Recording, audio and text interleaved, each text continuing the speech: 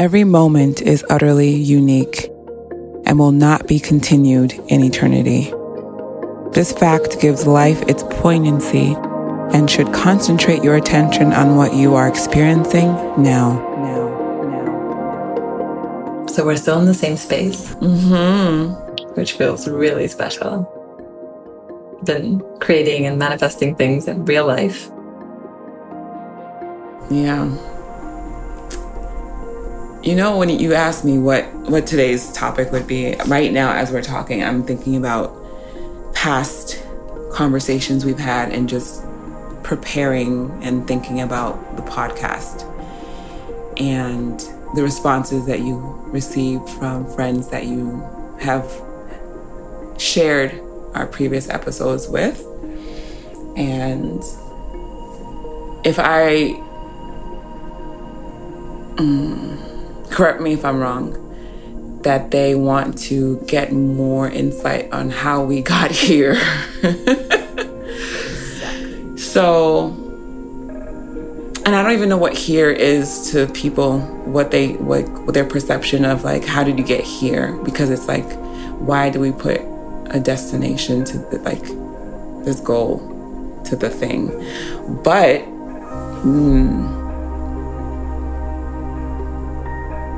I don't know how far back you want to go on your journey to being as present and as powerful as you are now. So what sparked your mindfulness journey? I feel the adrenaline of vulnerability in my body right now.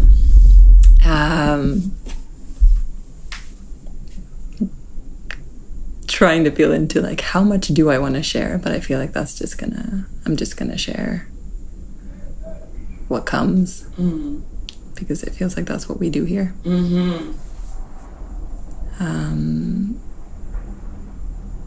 But my external journey was that I was very committed to healing the world or changing the world, and was going to be a doctor, but realized that wasn't right for me.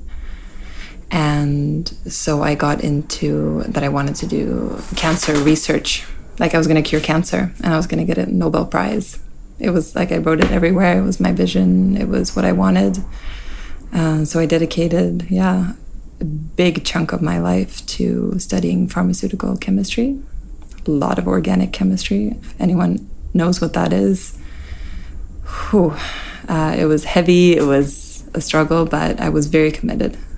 And I did end up doing cancer research and on the technology that they got the Nobel Prize for. So it was I was so close to reaching that goal. And I think being in that environment where I was this is what I wanted. And I was having panic attacks. I was depressed. There was, I had no will to live, really. It was a struggle every morning. And it was I couldn't understand, because I was on my path. I was doing all the things. I was working out. I had friends. We went out. I had people around me and my family, but something was missing. And the panic attacks got worse. And I'm not sure I told you this, but I had one of those moments where I was done. I couldn't see the purpose in anything. I had quit the research job and taken a job at a big pharma company just to kind of ease my way out of what I thought was my dream and just make some money and keep going. But my soul was gone. My soul had left my body. I couldn't find joy anymore. Everything felt really I wasn't even sad. I was just numb.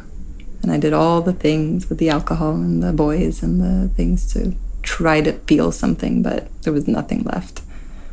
And so I checked myself into psych, to the psychiatric ward. But they told me that I wasn't sick enough. And I didn't want to be on sick leave. Like it wasn't that. I felt it in my body. It wasn't that. Like there's something else. There has to be more to life. And I think from there I hit like a really rock bottom that I got sick as well. So it was like my body was deteriorating. Everything was like I saw the relationships clearly, and it was like an awakening, but through a really, really, really dark night of the soul. And for a long time, like I was in that. My mom had to come take care of me, and it was, yeah, it got pretty bad. But then coming out of that, it was like I made the decision that like at least before I die, I want to live on the beach, and I want to have a dog, and I want to do yoga, and I want to go to cute coffee shops. That was like so I was going to go to San Diego in California. And then I ended up here in Costa Rica. So that process was that I knew something was wrong, and I thought maybe it was my external environment. And then I came here with my partner at the time, and we lived the dream life. Like everyone was jealous. You know, we were that couple that just looked like the perfect couple, and we had the dog, and we had the beautiful restaurant on the beach, and this beautiful beach town, and did all the things, and did the yoga, and all the things that I had dreamed about again. And I was not happy. Like the depression was still there. I struggled to get out of bed. I was just looking for things that were wrong. And it was like it hit me that if I can't be happy in paradise, if I can't be happy drinking a coconut or coconut water down by the beach, having my dog play with other dogs, and I'm sitting here feeling nothing. Like it's not this, it's not on the outside. And that's when I did my yoga teacher training. And everything changed. Mm-hmm. Everything. I got connected to nature. I had my awakening, but more in an embodied way. Mm-hmm. My body understood that there was more. Like the magic started flowing. I started doing a lot of workshops in like awakening the feminine energy, and a lot of went through a mystery school, and through that process it was like my body got to experience what it's like to be present and what it is to be alive, because I realized I hadn't had that feeling like for 30 something years of my life. I hadn't felt alive. Mm. Mm. And then now sitting here and thinking, what? What a gift that I came to this realization so early in life compared to a lot of people that I've met, where it happens kind of when the kids move out and you get this kind of crisis and you move through it then. But I'm so grateful. I'm so grateful that it happened when it happened. I'm grateful for all the things that I've done up to that point that now are my gifts and my talents, and that my ego's journey was also something that now makes me have so much in my backpack and so many tools. And then having found the peace to just sit with myself, to love myself, to be present with others, to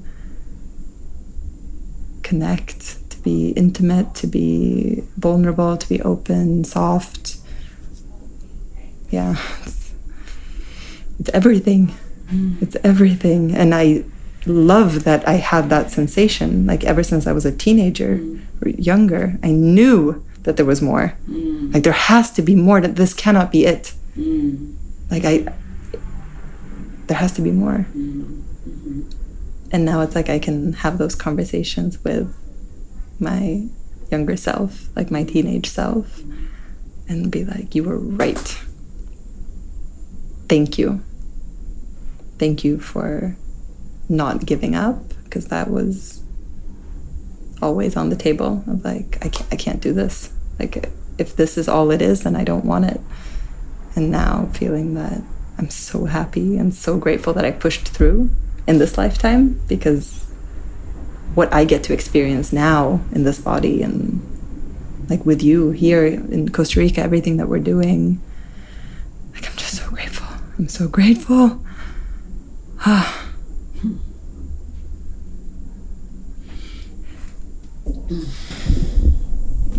Well, thank you for sharing all of that.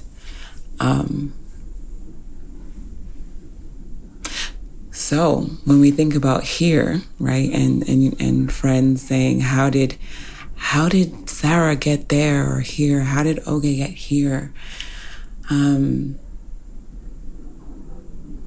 Me knowing you and then hearing some parts I've never heard before, but hearing the story again and realizing even from the time that you had your awakening and then had workshops and was going through mystery school, you were still going through things, right? And when people talk about hair, like being in this like mysterious here, quote unquote, as if it's like a final, like you've reached a goal, you've achieved and you're done.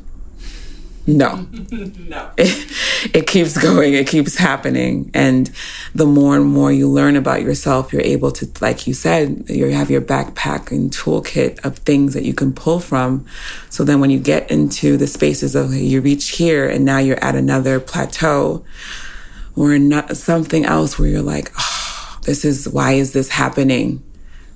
You can then go back to the present moment and then pull out from your backpack the yoga, the foods, the sunshine, the water, the beach, the writing, the painting, the dancing, whatever it is, to then continue on your journey, because here is not final, right? And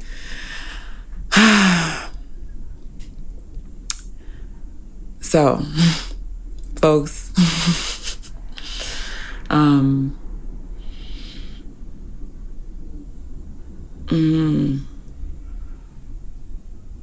I have the relationships I have in my personal life, and this relationship I have with my co-host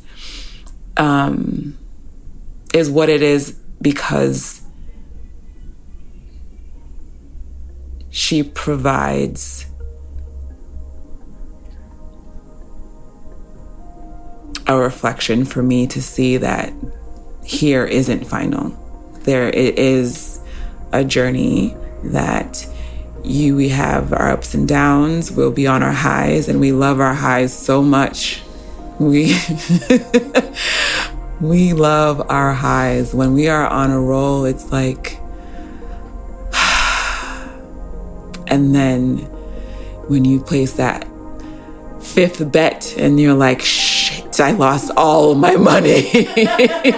But I was on such a roll, like and then how do you deal with that when you're in the space of a low?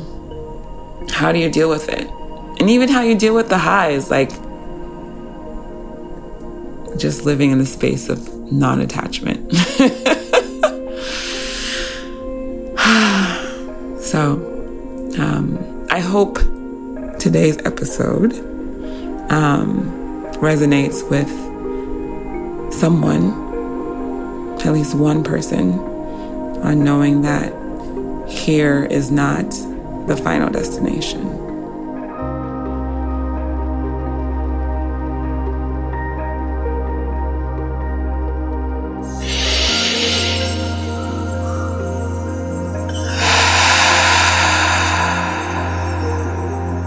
Thank you for listening to another episode of The Unknown Podcast, a place for open conversation as we navigate the unknown, exploring creativity, vulnerability, relationships, and more. We're your hosts, Oge and Sara. We hope you enjoyed it. Please show us love and subscribe, follow, or rate the show. For more information, you can also visit our website at theunknownpodcast.com without the O, and tune in for new episodes every week. Till next time, peace.